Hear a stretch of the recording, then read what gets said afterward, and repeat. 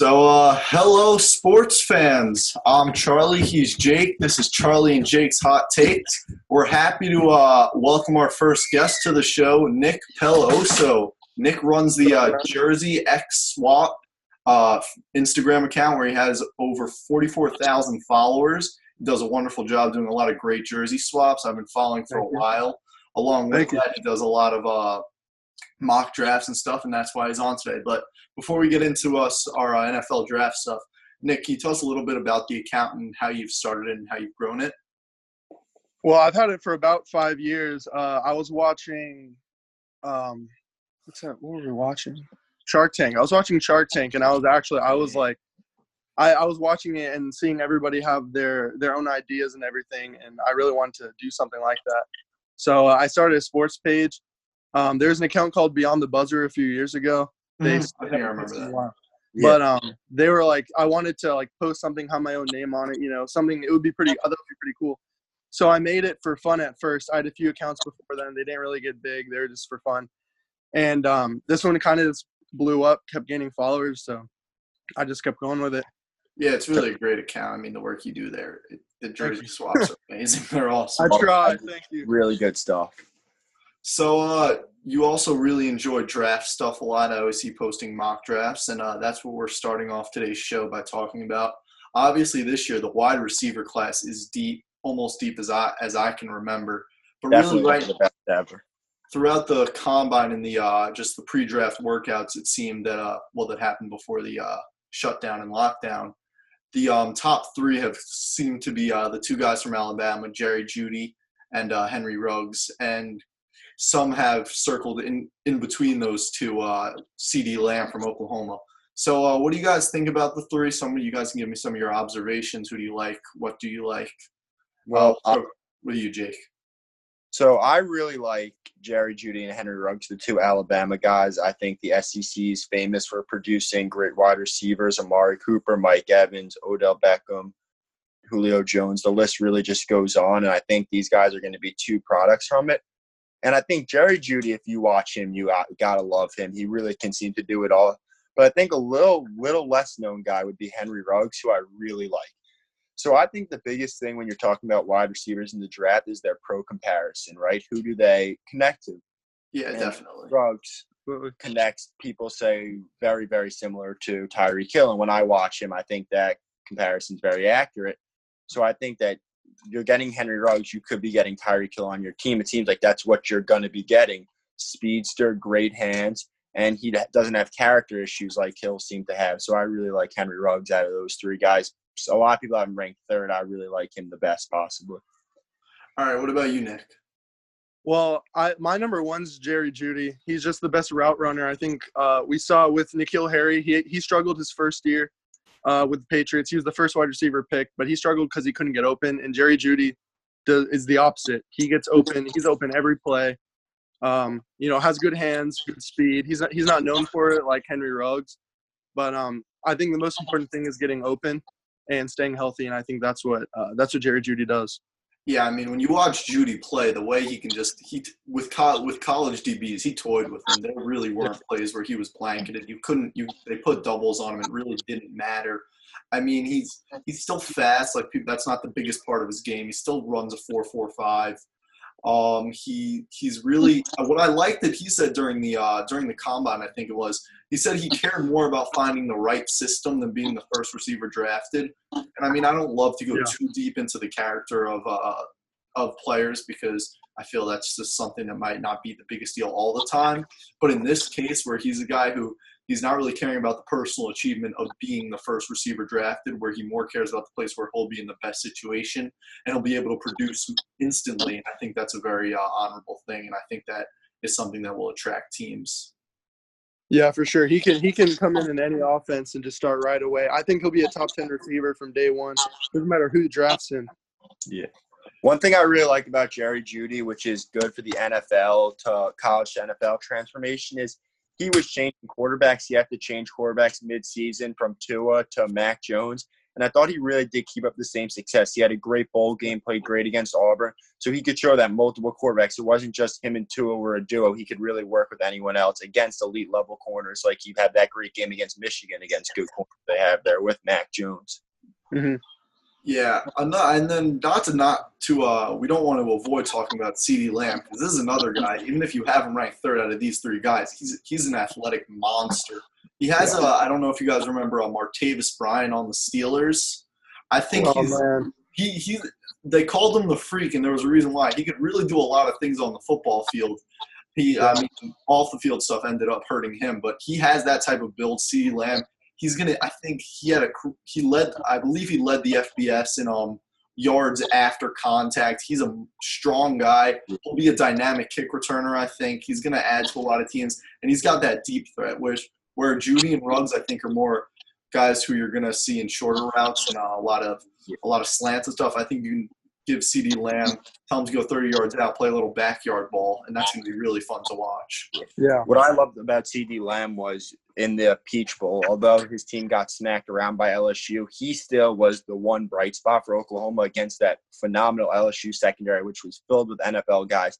CeeDee Lamb still was able to get his, which shows that he'll be able to take his talent to the next level. And people have loved to compare him to DeAndre Hopkins, which is another. I don't think it's as close as Ruggs and Hill, but people see a lot of DeAndre Hopkins. So if he could be anything close to that, then he's definitely going to be a success in the league. I would have loved to see him go to the Cardinals. Obviously, they traded for Hopkins, so that's not happening. But that would have been a great fit there.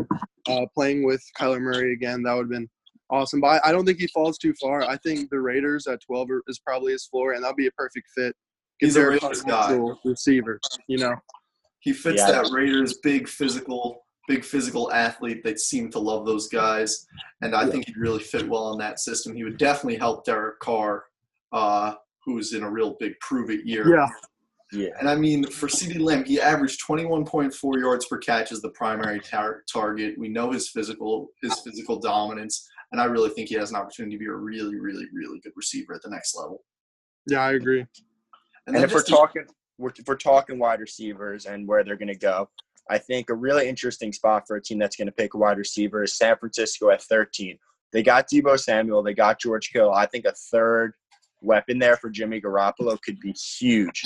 So I think that's really interesting to think about them grabbing one of those three guys. I think Jeudy could be great there. Ruggs, all of them would be great fits there, guys. You could just take the top off the offense and really do it all, defense and do it all. Yeah, and I think – go ahead. Sorry. I'm always interrupting. My fault. I think the 49ers, like, they're in a great spot, kind of like the Jets a few years ago. Remember, they traded from 6 to 3. They didn't know which quarterback they were getting because it was like a month before the draft when they made that trade. The 49ers traded DeForest Buckner, got the 13th pick. They have a pretty good idea that they're getting a receiver at 13. They don't know who it is, but it doesn't really matter. Any of the top three. Yeah, Henry Ruggs, he was just – I love that fit. I really hope Henry Ruggs is the third receiver off the board to the 49ers just because that's my Kyle Shanahan is such a creative play caller, and I think if there's a coach that can really get the most out of Henry Ruggs, I think it would be him. We're in a 4.27 40. The way that a guy with that speed affects an offense is, one, the safeties on defense, they have to be more passive in their defense. They can't be as aggressive, which helps other parts of the offense. And, I mean, you can question if Henry Ruggs has the size or has the hands to play at the next level, but you can't question the fact that he's fast and speed doesn't go away. Well, I think Tyreek get him the ball, he will make an impact. I think Tyreek Hill being as good as he was, getting a Super Bowl ring and really coming one of the top 5 receivers in the NFL is huge for a guy like Henry Ruggs. Just like we talked about last week, how guys like Russell Wilson and Drew Brees have helped the shorter quarterback. Guys like Tyreek Hill have really helped the speedster and really upped a guy like Henry Ruggs' value. Yeah, for sure. So if you guys are at the top of the board, you have the pick that you have the 11th pick. Let's say you're the Jets and you decide to go with the receiver, which obviously they're not guaranteed to do. Who's your guy? All right, that's tough. I'm gonna go with Jerry Jeudy just because I think they're all pretty pro ready. I think they'll all come in and be top 15, 20 receivers right away. But Jerry Jeudy I think he'll click well, like you said with Mac Jones right away whichever quarterback he's given, he'll be that target right away. The security blanket, runs great routes, doesn't drop a lot of balls, comes from an offense that, like you guys said, has produced a lot of good receivers. So I'm going to go with Jerry Jeudy here. Yeah, I agree. Jerry Jeudy, I think, is the most complete guy. Can do it all, can come in and is going to be able to guy who could come and make a great impact no matter the system. So if I'm picking the Jets at 11, he's the first guy I'm taking, Jerry Jeudy, for sure. Yeah, I think that's going to be a clean sweep because I like all three of these guys, and I like guys lower like Justin Jefferson's and T. Higgins, but this Jerry Jeudy, I think he's going to be the best guy. I think he would be an Antonio Brown like receiver. He could have that impact. I think he could. I like that. I agree. So we talked about the quarterbacks. I mean, we talked about the receivers. Now we're going to go a little bit into the quarterback, but not your Joe Burrows and Tuas. We're going a little second tier action. We're going to be talking between the three guys who have really been in the same cluster throughout the draft process. That second tier, exactly. It would be Jacob Eason, Jake Fromm, and Jalen Hurts. Obviously, all had interesting and besides Fromm, had really multiple stops in their careers, had a bunch of situations where they excelled and struggled in some cases. So a very interesting crop of quarterbacks. So, Jake, who do you like out of those three, and tell me why? I really like all three of them for different reasons, but my favorite out of the three's got to be Jake Fromm. I love how he's young. He seems like he's a pro quarterback. He seems like he's ready to come into a system, and I don't think he's going to be a guy who's going to throw for 50, 40 touchdown passes, but I think he's a guy who, given into the right system, like a Pittsburgh or New England, can win you football games like he did at Georgia. He's not going to turn the ball over a lot. He's really good at hitting his checkdowns. He's an efficient guy, and I really like him a lot. What about you, Nick? I mean, so I was leaning Jacob Eason, but then, I mean, I remember Jake Fromm beat him out a few years ago.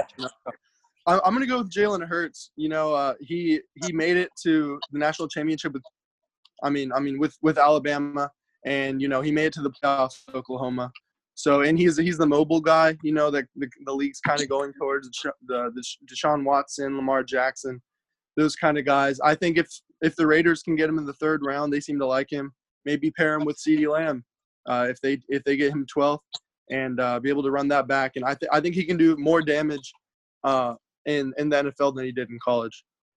Yeah, and I'd actually have to go the different route. This worked out well because I like Jacob Eason a lot. And I watched a lot of Jacob Eason post the season. I didn't watch a ton of Washington during the season, but through this I've been trying to look into him more. And what I've seen is a guy who really wasn't amazing in college by any means. He improved from his freshman year at Georgia to playing at Washington this past fall. And what I saw was he's definitely not a perfect prospect. He's not close to a perfect prospect. He has a lot of things to work on, but this guy has a gun. He can throw the ball. He's the best thrower out of the three. He's a better thrower than I think some of the guys at the top of the draft. He really can throw the football. He makes his receivers better. And if you send him, he can beat one-on-one press coverage, whatever's thrown at him. I think he has the ability to beat, and just he's impressive. He's big. I like him a lot. There's definitely some question marks, but I really fell in love with him through this. Well, one thing I'm going to talk about, you're going to talk about Jacob Eason. I agree with everything you have to say. But a couple things. You talked about how he was a gunslinger. I think he's been a little bit turnover prone, and I think that's why it didn't work out so well with him at Georgia. And another question mark I have about him, which I really like to value in looking at prospects, is he a winner? Because he couldn't get the job done at Georgia. They threw in Jake Fromm is competitive, and Jake Fromm was able to get the job done. And then at Washington, they had really high expectations coming into this year, like they were really gonna do some big things in the Pac-12, and they kind of let down. So as good as a prospect as he is, he hasn't been able to win games. So that's just something, the question mark I have on him. See if he could be a winner, because that's what you got to do at the next level. But the argument that he took over, that Jake Fromm took Jacob Eason's job, a little confusing with the two Jakes, but I think it did happen. There's no denying that. But I think it's overblown in the fact that Jacob Eason had a good freshman year. He was playing as a freshman in the SEC. You saw what Bo Nix did. Everybody's raving about him. It's not like he lit it up. Jacob Eason did very similar things to what Bo Nix did this year. Yeah, but he didn't win the big games like Bo Nix did. Okay, that's fair. But I don't think that Georgia team was necessarily ready. I still think they needed another year, which they did obviously do great the next year with Jake Fromm. But Eason got injured. They were playing Appalachian State. I remember watching the game. Yeah. He got injured. Jake Fromm did great. Power to him. And he ended up taking the job. And I don't think there was really a clear controversy. It was more Jake Fromm came in, Jake Fromm killed it. And while that's a plus towards Jake Fromm, I'm not going to take away from Jacob Eason because of that. And more towards the Washington situation, while some of his mistakes might have cost them some games, he wasn't helped out. He had Hunter Bryant, who's a tight end prospect, who I think is going to be very good. But besides that, they were kind of devoid of playmakers, and he suffered from a lot of drops if you go back and watch the tape. So I think there were some things that were out of his control. Mm-hmm. Nick, what do you think about Eason? Well, I mean, I like what you said about Jacob Eason and how Jake Fromm taking over shouldn't hurt him too much, because that's exactly what happened with Jalen Hurts and Tua. Jalen Hurts was playing fine. Tua came in the national championship, and he just kind of got displaced and had to transfer. I mean, it wasn't really his fault. He wasn't playing poorly. He can still be an effective starting quarterback if put in the right system and given enough time. And for Hurts, I mean, it's just so interesting because he's definitely the most dynamic out of the three. If you ask me if I want to watch Jacob Eason, Jake Fromm, or Jalen Hurts play in a football game, I'm picking Jalen Hurts every time because he's really just a fun guy to watch. I mean, I was watching the game against Baylor again, and where they got down, I think 28-3, and he led them back to win the game. He made some mistakes that game. He needs to work on his fumbles. He has his angle. He has a kind of like that deep dig that they talk about, like the draft guys, where his throwing motion is really kind of long. But I think a lot of his things where I like Eason as well is that they're fixable. Like neither of these guys, I don't think any of these three guys do you expect to go into a situation to start day one. If these guys have an offensive coordinator and a quarterback's coach and hopefully a quarterback who can teach them some things, they can definitely fix the things that might have hurt them in college. Well, I think the thing about Jalen Hurts, and I love him, I love his story, I love how well he handled all the controversy that's been thrown at him and came back stronger.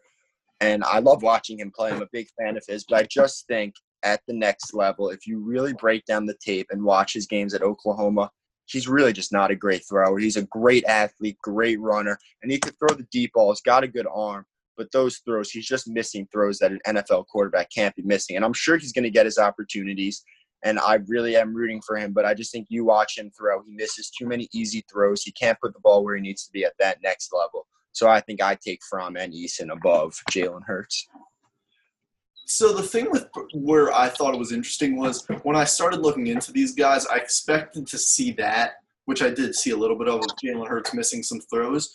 But he completed in his last 2 years, so Bama before he was taken out in 2018, he was completing 73% of his passes. And then this year he comes and he throws 70% completion percentage. And if you look at Jake Fromm, he had like a Jarrett Stidham drop off in terms of percentage, where as he got more mature, it seemed like he was completing less and less passes. I think it was he dropped seven. He took a 7% dip in his completion percentage from 2018 to 2019, and something in the scouting report on NFL.com that they were noting was he had a 5-game stretch where he threw for under 50% completion percentage. So it was just weird things towards November and the December that really just concerned me personally. I agree with you fully. I think Jake Fromm might have actually downgraded, or I can't say he got better over his 3 years at Georgia, but I just think he showed signs. If you really watch some of those games, he's put some great balls in there, and he's done a lot of really good things. Even that last bowl game against Baylor, he just looked good. And obviously he's got a lot of question marks around him because he didn't get better like some people thought he would. When he went to that game against Alabama, people were so high on him, thought he was going to be the number one quarterback in this draft. And he kind of dropped out of the first 2 rounds probably. Definitely a day 2 guy. So I really don't know. And he didn't have the weapons at Georgia like he had when he was a younger quarterback there. So we'll see what he can do. Yeah, I like Jake Fromm. Obviously, like you said, he was supposed to be like a top 5 pick a few years ago, and he hasn't really picked it up. I don't know who you can blame here, but I think he still has that kind of potential to be a starter if he's drafted to the right team.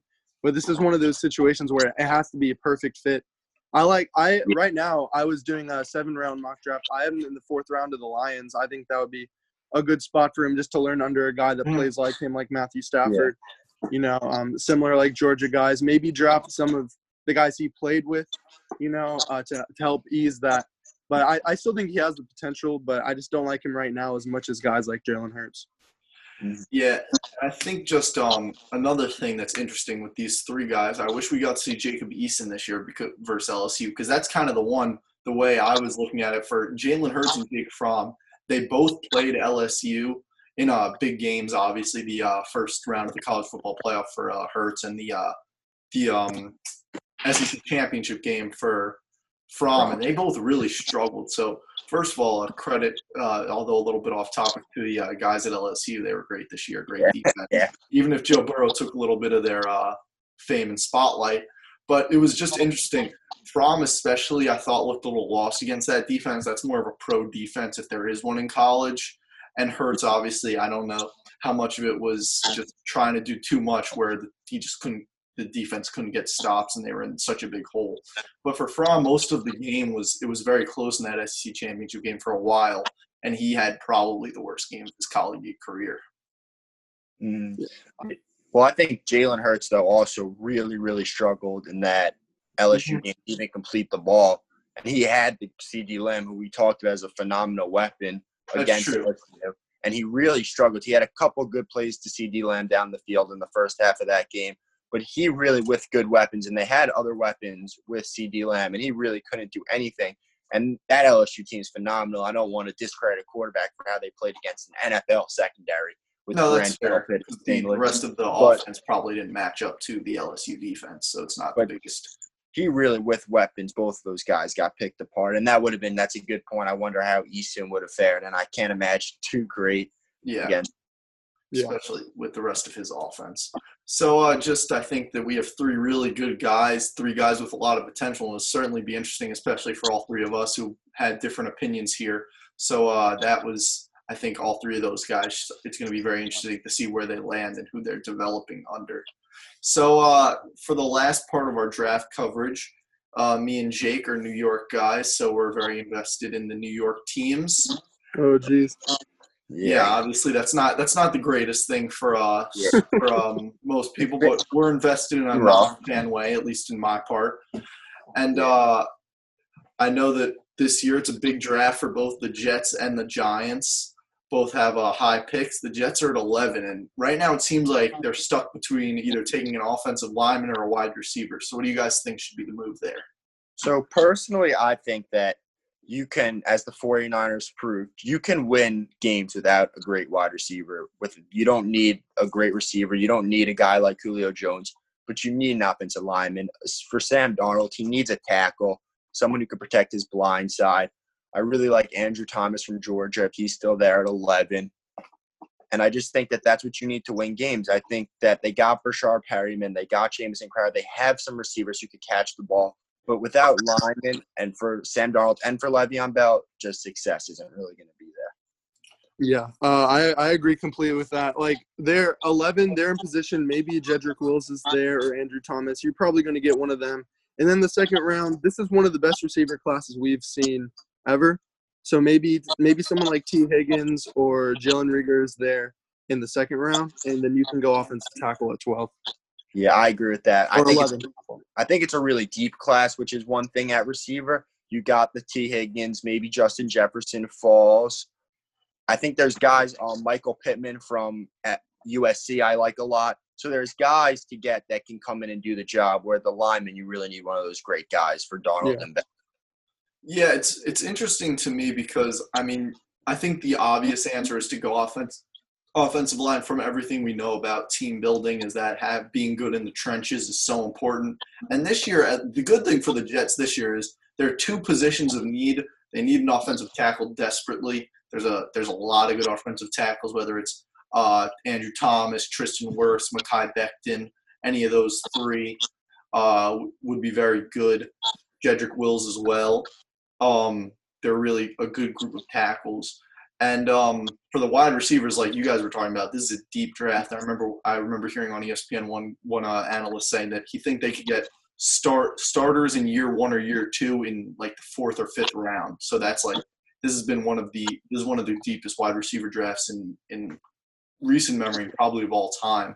Yeah. But like you said, for the need for the offensive lineman, Darnold was sacked 52 times, and I don't think this is a big year for him. And I think for the Jets to really evaluate him as their franchise quarterback, if they want to stick with him or move on, you can't have him on the ground so many times. It's just not good. He's not going to do well in that sort of environment.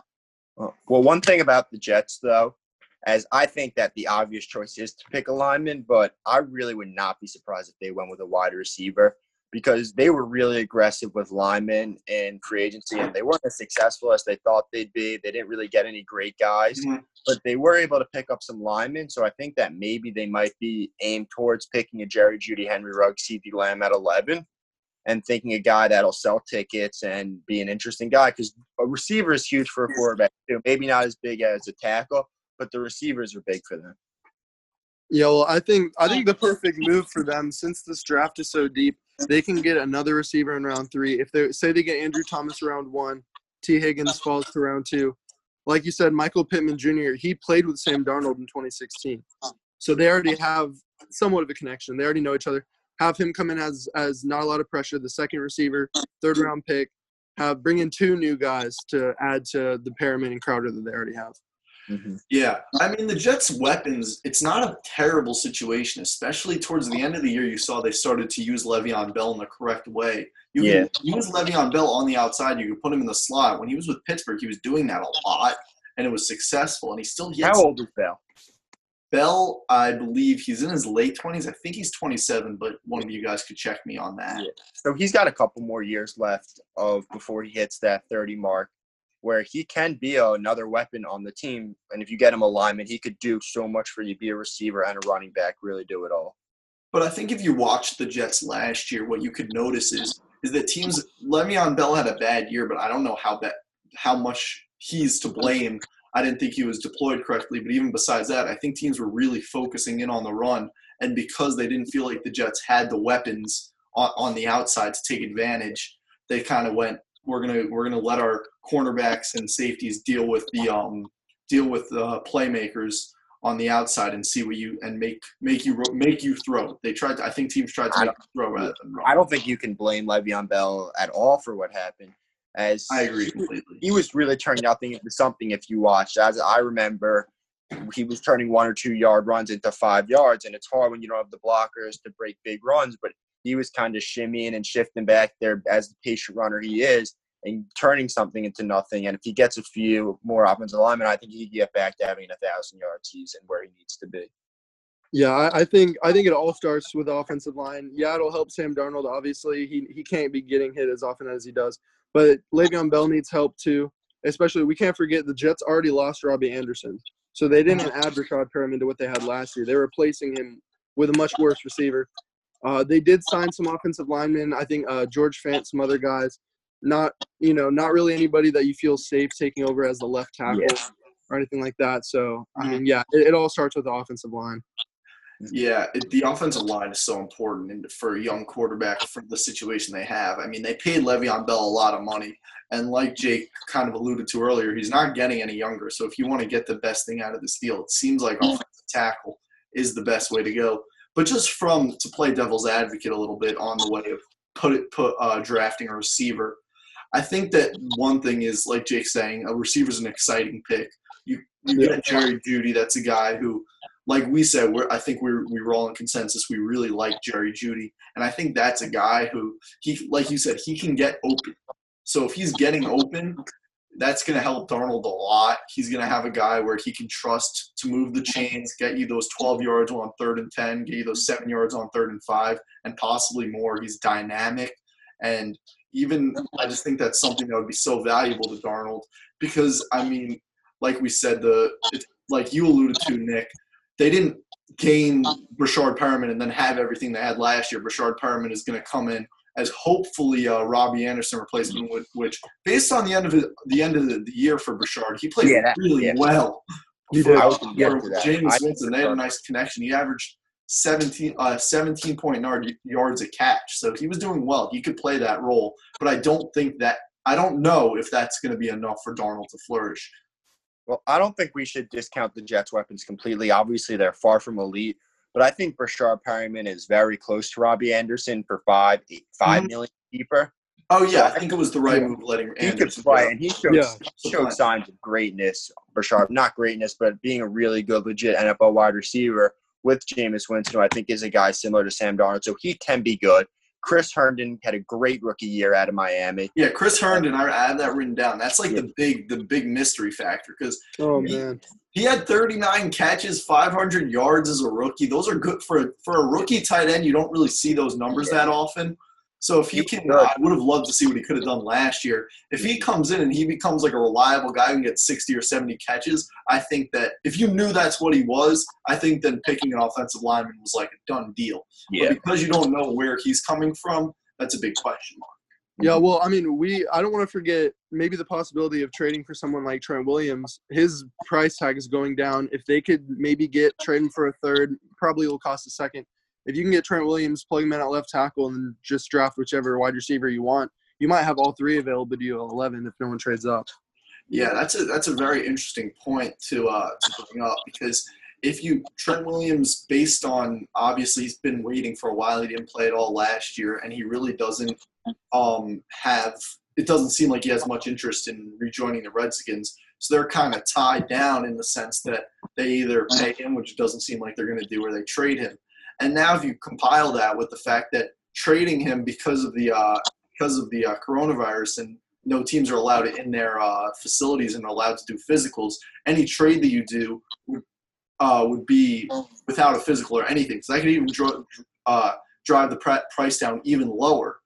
So if you can get him at an affordable price and you trust that he's healthy, that could be – and then draft a wide receiver, that might be the plan that the Jets would love to take, but it's a big risk. But the affordable price also is a big question mark on him as he's got a big asking price, probably overvalued. He probably overvalues himself, and you don't want to blow up a couple of years of cap space paying a guy like that who has had character issues, who has had injury issues. So I read about him, a lot of question marks around him if they need to bring him into a young up-and-coming team. I don't know if that's the right choice. Well, yeah, the Jets do have a big question coming up, but I think we've kind of all taken the side that either you draft an offensive lineman early and settle with the wide receiver later in the draft in the steep wide receiver class, or you do something creative like trading for a Trent Williams and set up Sam Darnold with the Jerry Jeudy. One more quick comment on that. I know we got to get it, but to the next about the deep wide receiver class. I think we've seen the last few years that you don't have to pick one of those top guys to get a successful guy like Justin Jefferson, Pittman, Higgins. You could get a really good guy in the later rounds like DK Metcalf, so you don't really have to jump the gun on a wide receiver, which even furthers the offensive line. So now we're going to talk about the other New York team, the New York Football Giants. They have the fourth pick in this upcoming draft, and it's an interesting spot because they have a lot of options: offensive lineman, linebacker, trade down. What do you guys think where do you think they should go, and what do you think they would do? Well, I think the best choice, but I think he's going to be gone at 3, is Jeff Okudah from Ohio State. Yeah. I think he's phenomenal, but let's just say that he goes to the Lions at 3, which most people think. Then I really like Isaiah Simmons from Clemson. I think he's versatile. He can do it all. He's going to help that defense. That defense has a lot of holes, and a guy like Okudah can only fill one hole. And a guy like Higgins is going to be able to come in and play a lot of positions. He's a winner, a competitor. I really like him a lot. Yeah, I think we might all agree on this one too. I know I keep going back to the offensive line is most important. And the Giants do need some help there. Maybe Tristan Wirfs. Is he worth it at 4? I don't know. But I think it's Isaiah Simmons. He can do it all. This defense needs help everywhere, and he can help everywhere. And he's just a rare player. And when you have the chance to get someone like that, I think you have to. I mean, I really like Isaiah Simmons. I mean, reading the stats, he had 107 tackles in his college season, 16 tackle for loss, 8 sacks. And it almost seems like if you look at the Giants' moves prior to this, prior to the draft, it seems like they're setting themselves up for this pick. One example of this is that they got Blake Martinez from the Packers on a 3-year, $30 million deal. And he's kind of plug up the middle on the run, get a lot of tackles, middle linebacker, but he's pretty bad in coverage. And that's kind of Isaiah Simmons. That's his bread and butter. He can guard the tight end. He's really good at He can even guard some receivers, and he have to do that. And also, like you guys were saying, how he fills multiple holes on a defense. He can play linebacker. He can play safety. He can come off the edge occasionally.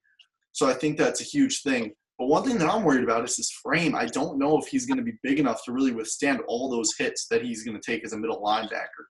Well, I think that in the NFL, time will tell. And if he can't hang in the middle of those linebacker cores, he could always go play safety, always bounce to the outside. So it could take a year to find the right spot for him. But I think a guy like him, once they find the right spot, he's going to be great. And another thing on Isaiah Simmons, which I really hate that it has come to this, but Dave Gettleman needs to pick a wow guy right now. He's had a lot of controversial moves, and I think if he kind of picks a quote-unquote boring offensive tackle, that his relationship with the fans might just be going down the drain and he risks losing his job.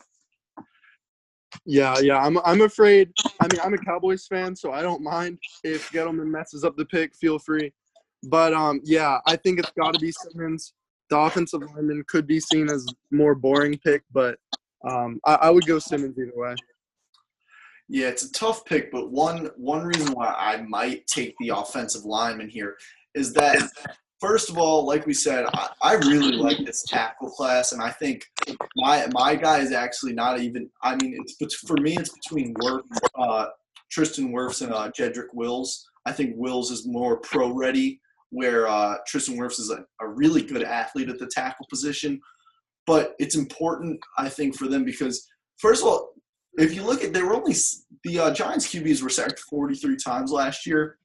That's not an awful number. Obviously, it's far from ideal compared to Sam Darnold in the same stadium getting sacked 52 times last year. But it's not a great number. And there was also I don't know if you guys remember, but it was early in the year. I forget which game where Saquon had that awful game. I think he had like 10 carries for 11 yards, and he was frustrated. So you've already had one star in Odell Beckham, Odell Beckham Jr., who was unhappy with the franchise, and they decided to trade him. And it seems like they're committed to Saquon Barkley, so does that factor come in where you really want to beef up the offensive line to keep your star player happy?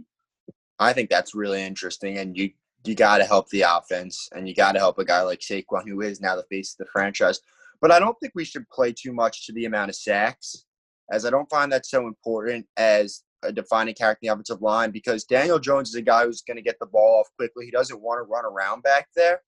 So he's probably not going to get sacked as much as a guy like Russell Wilson or Deshaun Watson or Lamar Jackson, who's going to dance a lot back there looking for the big play. So I don't want to overvalue the amount of sacks. That's a very good point. But also for the for Daniel Jones, he's had a good rookie year. I was very happy with the way Daniel Jones played. If you're a Giants fan, I think you have to be. I think he had a greater impact than many people thought, especially based on Giants fans' reaction to him being drafted last year. Yeah. But he was turnover prone. He was fumble prone. He threw 12 picks. He had a bunch of fumbles. So I think that's another kind of pro for drafting offensive linemen. He's not fumbling the ball if he's not getting hit as much. He's not throwing intercept. He's not forcing throws if he's not getting rushed as hard. So I think that's another thing where when you have a young quarterback, you want to see them for what they are on the rookie deal is the best time to evaluate them while they're not breaking the bank.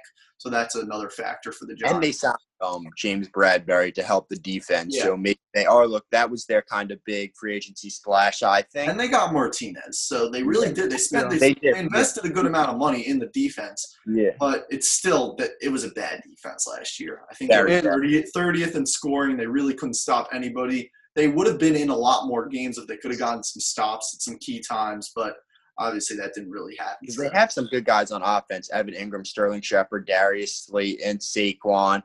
They have the weapons, so maybe an offensive lineman is what they need, or they got a lot of holes, though, to figure it out, and they're going to have to be picking guys in later rounds. Gettleman's going to have a good draft if they want to be successful.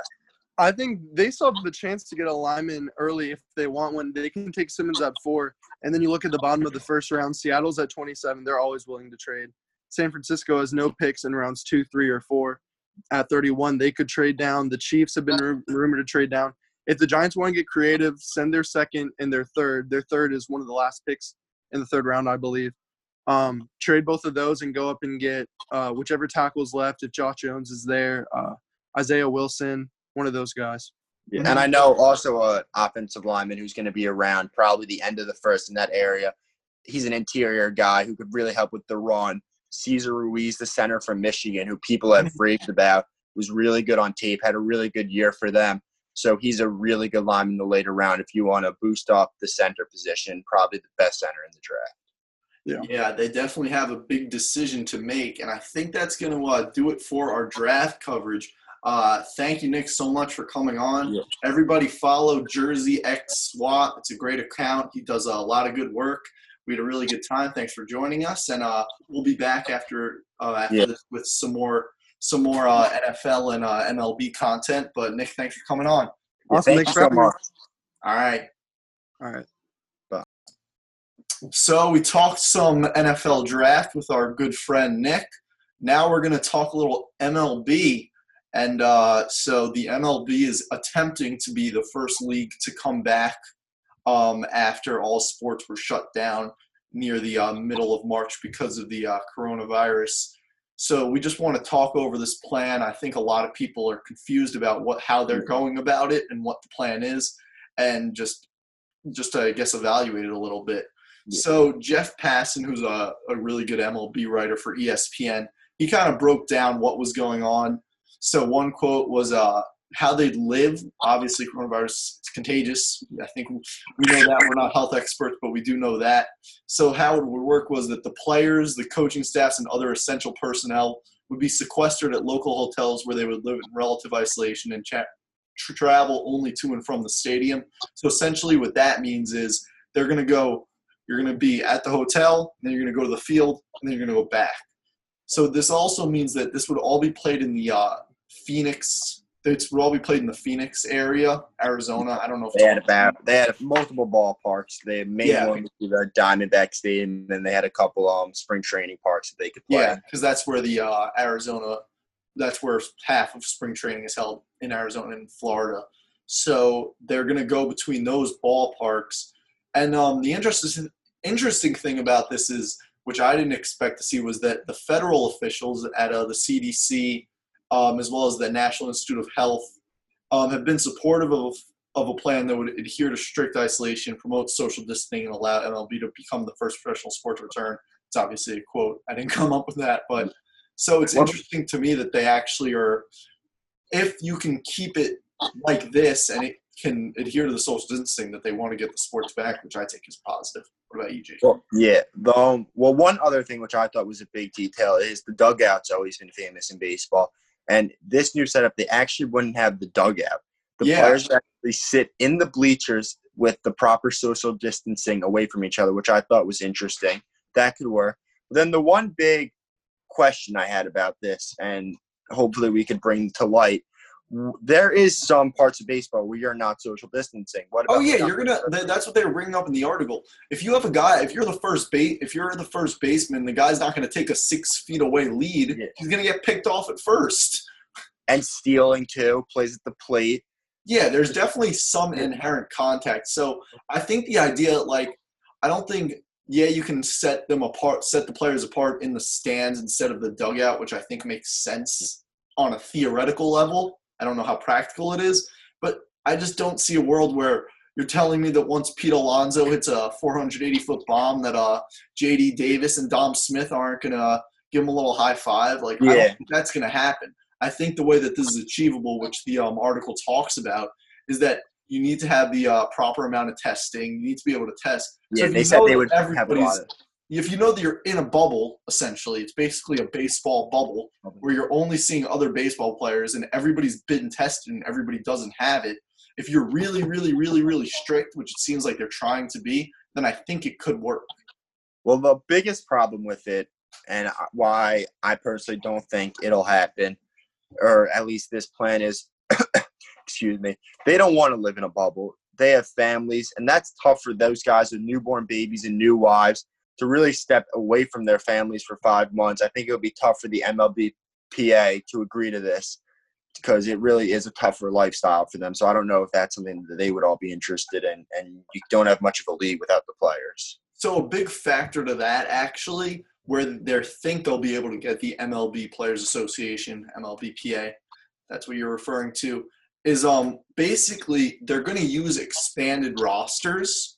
So that would mean the average baseball roster is 25. The new rules would actually make it 26 for this year. They didn't go into a number, but they said they were going to have a much more expanded Yeah, I roster. heard it was going to get up to like 45, 50 players. So that's where the MLBPA could be hooked in, because if you have 50 players, that's double every team. That's twice as many players in the league. That means all these players from the minors who would be without a job, who would make $0, now we're going to have not only the opportunity to possibly compete at the major league level, but have the opportunity to make a paycheck.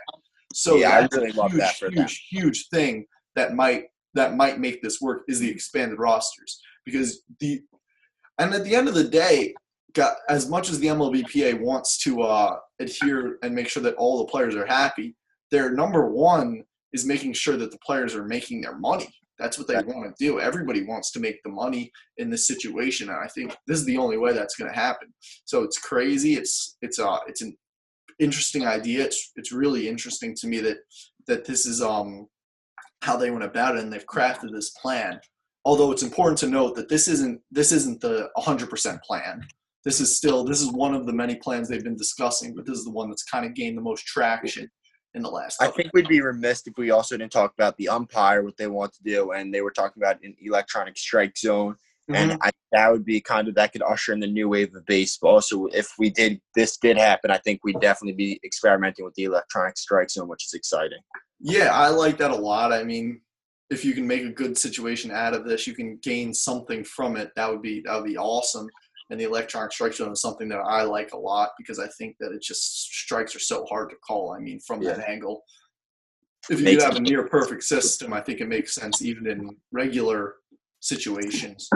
So also just some other things, as we've been talking about, some of the tweaks that the league would have to make.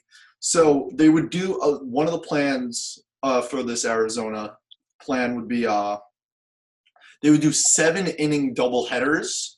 So, obviously the regular baseball game is 9 innings, and planned doubleheaders haven't been a thing for a good amount of years.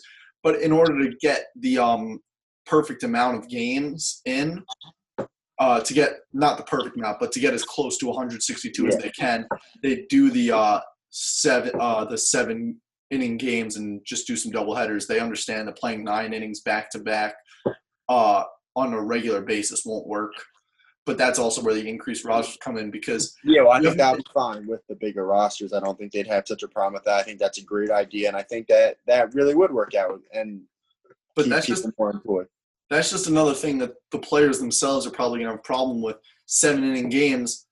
Our best thing is our closer. We're a bullpen team, And that's the thing about these situations, working back into sports for every sport. It's not going to appease everybody, and there has to be a big level of compromise. And also another thing that's interesting, which I would love, is that they're thinking about making the players use on-field microphones, which they've actually experimented with in spring training. Sometimes they'll have a spring training game on ESPN, and they'll mic up, like, let's say, a Mookie Betts or an Aaron Judge, and they'll talk to them during the game. The announcers will. And obviously you can talk to them during the game because it's a spring training game and it's not really a big deal. Yeah. There wouldn't be that, but just to hear the players as they're playing mic'd up, that would be a really cool, interesting thing. Yeah. I think that would be where they did this then. It worked out. They would keep doing it even when regular play resumes. Well, that's what is about this whole situation in all of sports when sports do resume, I think. And even in the whole world, we're going to find out what's essential and what's non-essential when stuff comes back. What can we cut out to become more efficient? I know that if sports come back soon, as I hope, there probably won't be reporters in the locker room. And if it comes out and they loved having no reporters in the locker room, maybe we'll go on with a future without reporters in the locker room, which would be interesting. And we'll move on from this in a little bit. Also, a lot of people were wondering, okay, this is a good idea until one person somehow manages to get it, then the whole season's over. The whole thing but shut down. They don't think that apparently, this is probably by the article, they don't think that one positive test will end everything. They think that it's because of the expanded rosters, they can kind of work it out where they can have the other guys not be there, and they can obviously get rid of the player who does test positive.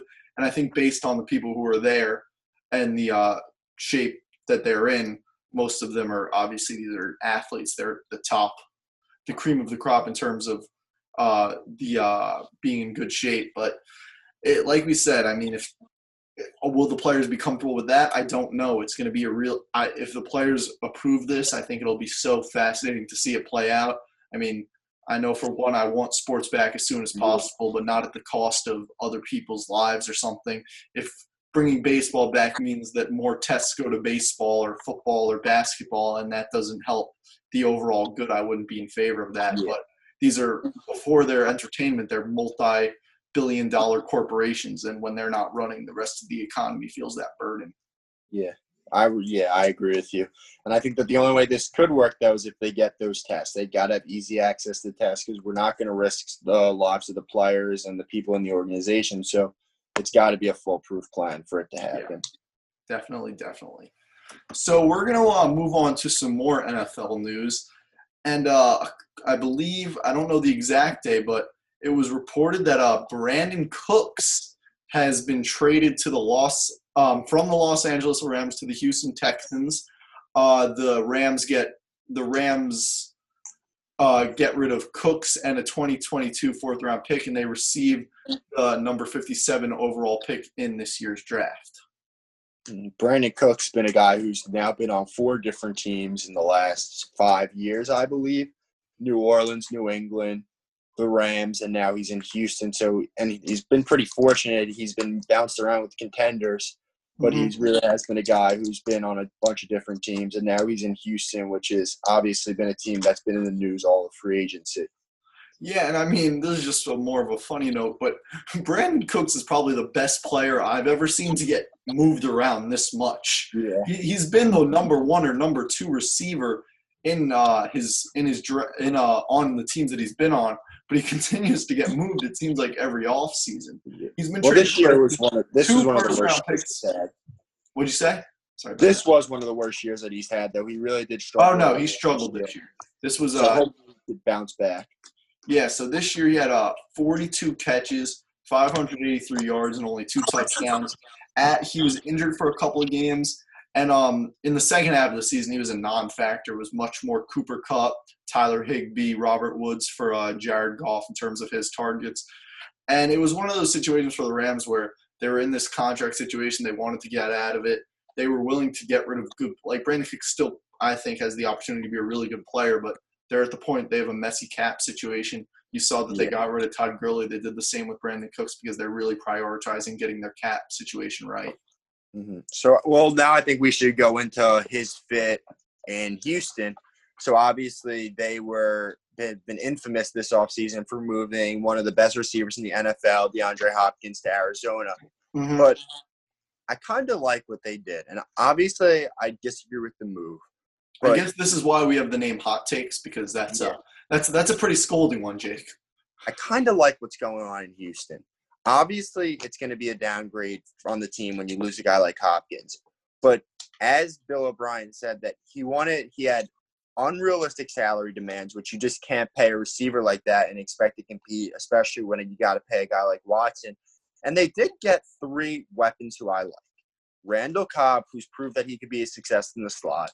Brandon Cooks, as we just talked about, and David Johnson, who at his peak was a top 3 running back, and I think he can get back to that in a good offense. You know, I think that's a good way to look at it if you're a Texans fan. But I think realistically, did Bill O'Brien do a decent job of supplementing talent and getting some guys? Yes. Randall Cobb, for me, he's a guy who he was on a decline in Green Bay.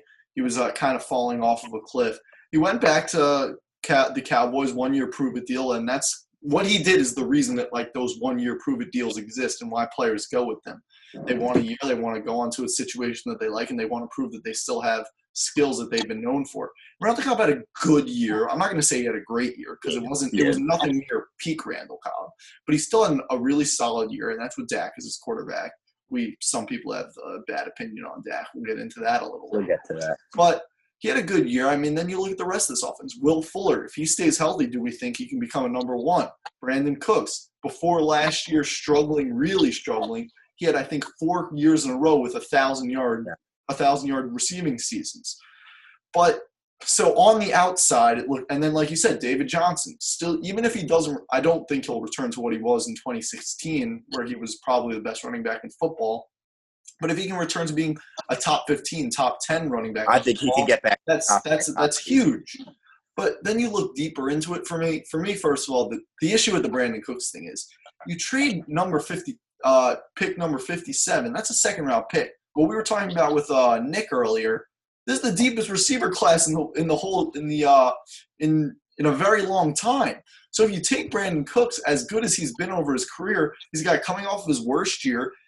I don't know if you remember Super Bowl 52. He took that hit against Malcolm Jenkins where he was knocked out. That was a really scary sight, and we're happy that he was able to rebound from that. He's had 4 concussions since then. So that's a huge factor. But whenever you trade a player for a draft pick, I think you have to think, at pick number 57, were they going to get a receiver better than Brandon Cooks? And obviously that's a possibility, but I think it's unrealistic in a team that's in win-now mode that they were going to get a receiver better than Brandon Cooks at 57. Okay. And they needed to make a move quickly, which I think to kind of get the DeAndre Hopkins out of people's head. Yeah. But so basically what they lost in games, so you in trading DeAndre, you get Brandon Cooks and David Johnson, and then because they traded, they got the Cardinals' second-round pick, right? And then they traded theirs. They upgraded their second-round pick instead of keeping them. So I just think it's one of those things for me where I can't say I'm pro the moves themselves because I think the Texans fans have a right to be frustrated at Bill O'Brien just on some of the decisions he's made over his tenure. But like you said, he didn't like DeAndre Hopkins. He's the GM. He was gonna get rid of DeAndre Hopkins because of the salary demands, because of it seemed like they kind of went head to head a little bit on some things.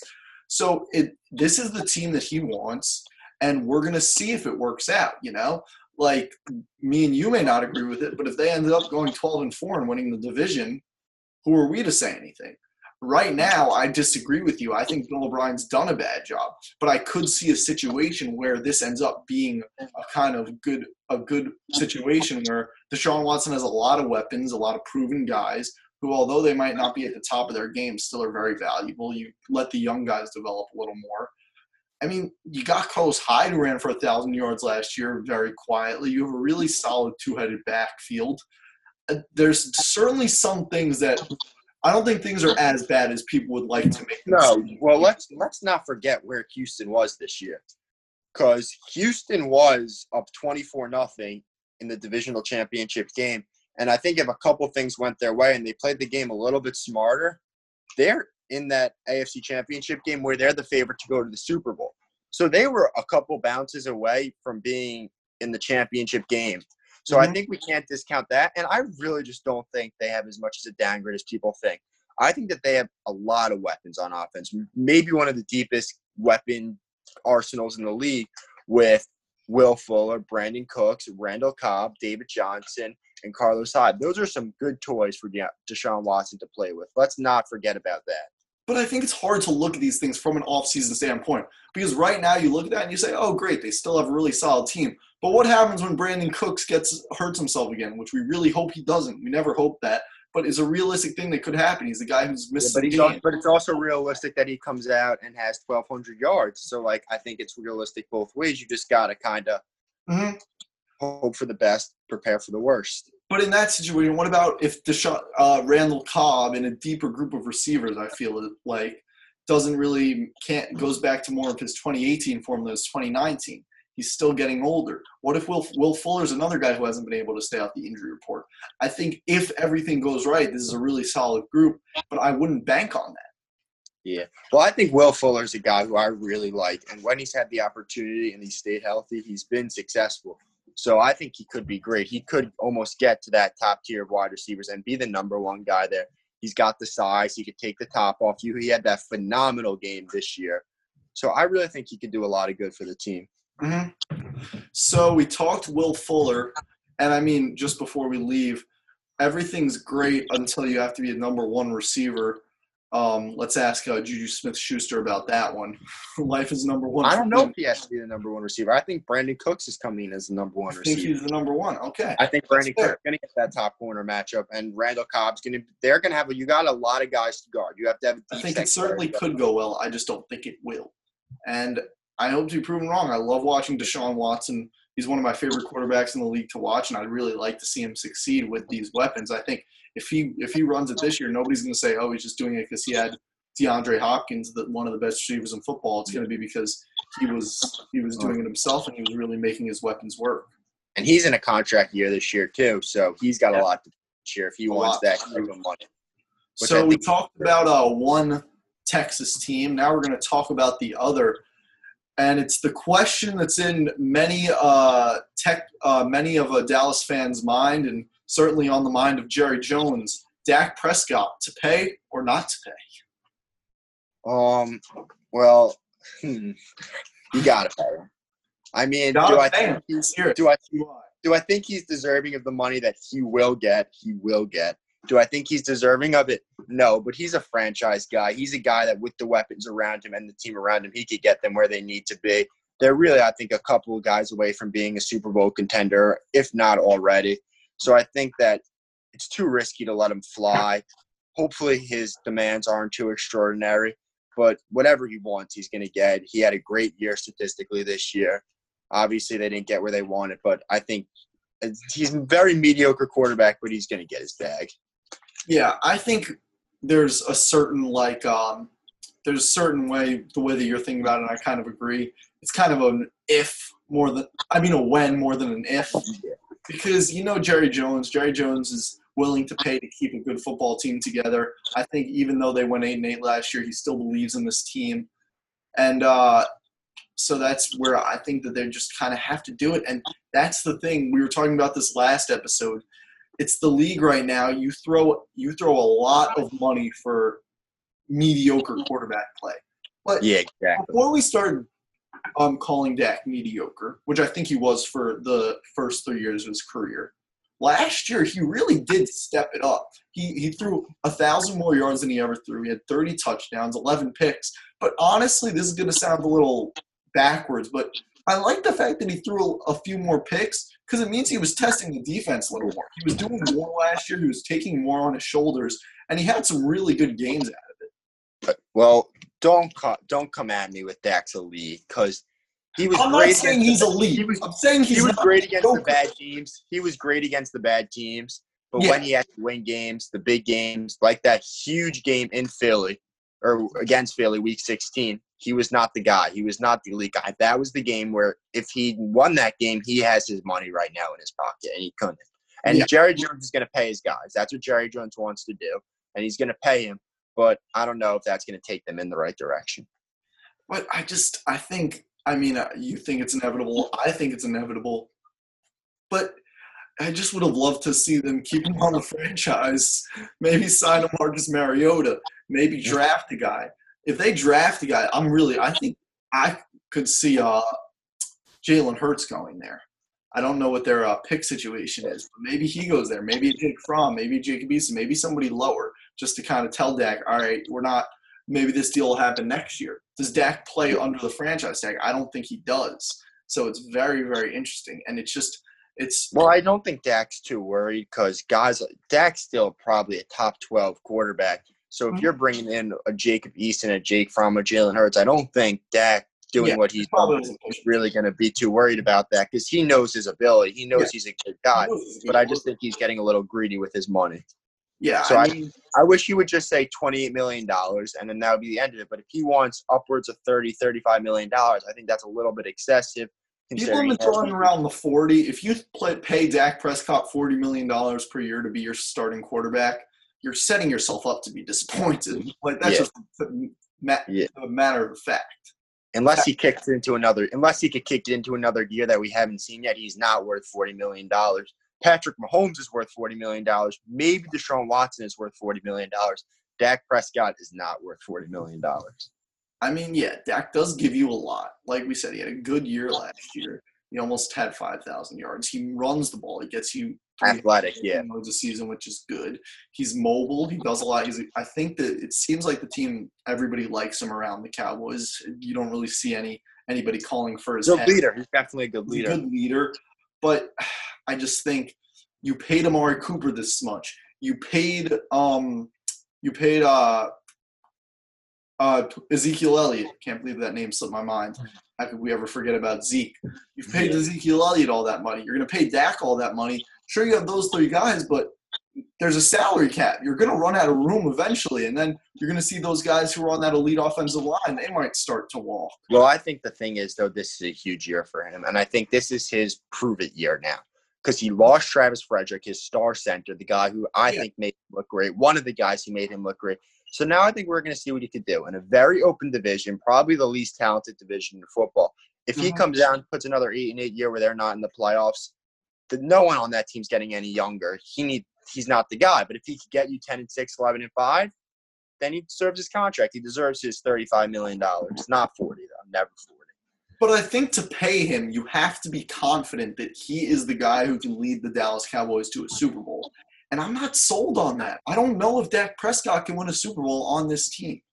Well, that's why the franchise tag was the right move. They took the tag, so now you get to see a year of him play, one more year of evaluation. And if you're still unsure, then I guess that he's not the guy, and he's not the guy worth $40 million. But what if he doesn't play under the franchise tag? I think I could see him holding out. Zeke just held out. The guy who shares the backfield with him, we know Dak thinks that he is worth this money, and power to him for that. He should be going for as much bag as he can get. But I think there's a situation. Holding out. It's interesting because we've seen the running back holdouts and they haven't worked out. Except for Zeke, obviously Melvin Gordon and Le'Veon Bell ended up getting less money overall than if they would have played, especially Melvin Gordon. That really backfired for him. But for the quarterback, we haven't really seen it recently where the quarterback's held out. So is it something that can happen? I don't think he's going to hold out because I think that he has a good enough relationship with the team that if that's what he was doing, I feel like they would have picked up a Cam Newton, an Andy Dalton, a Jameis Winston, or we would have heard about them maybe selecting Jordan Love late in the first round. So I just don't think – I think he loves this team. He wants to be a Cowboy. I think it's very clear. So I don't think he's going to hold that. I think he's confident in himself. You saw the way he's grown as a quarterback last year was being his best year. Who knows? This year he comes out, throws for 35 and 8, and then he gets his contract. So we never really know. I don't see holding out as something realistic with him, and I don't think it would be smart for him, especially with all the other quarterbacks on the market. And it's interesting because you said the Cam Newton, the Jameis Winston, a week later, that situation is still unresolved.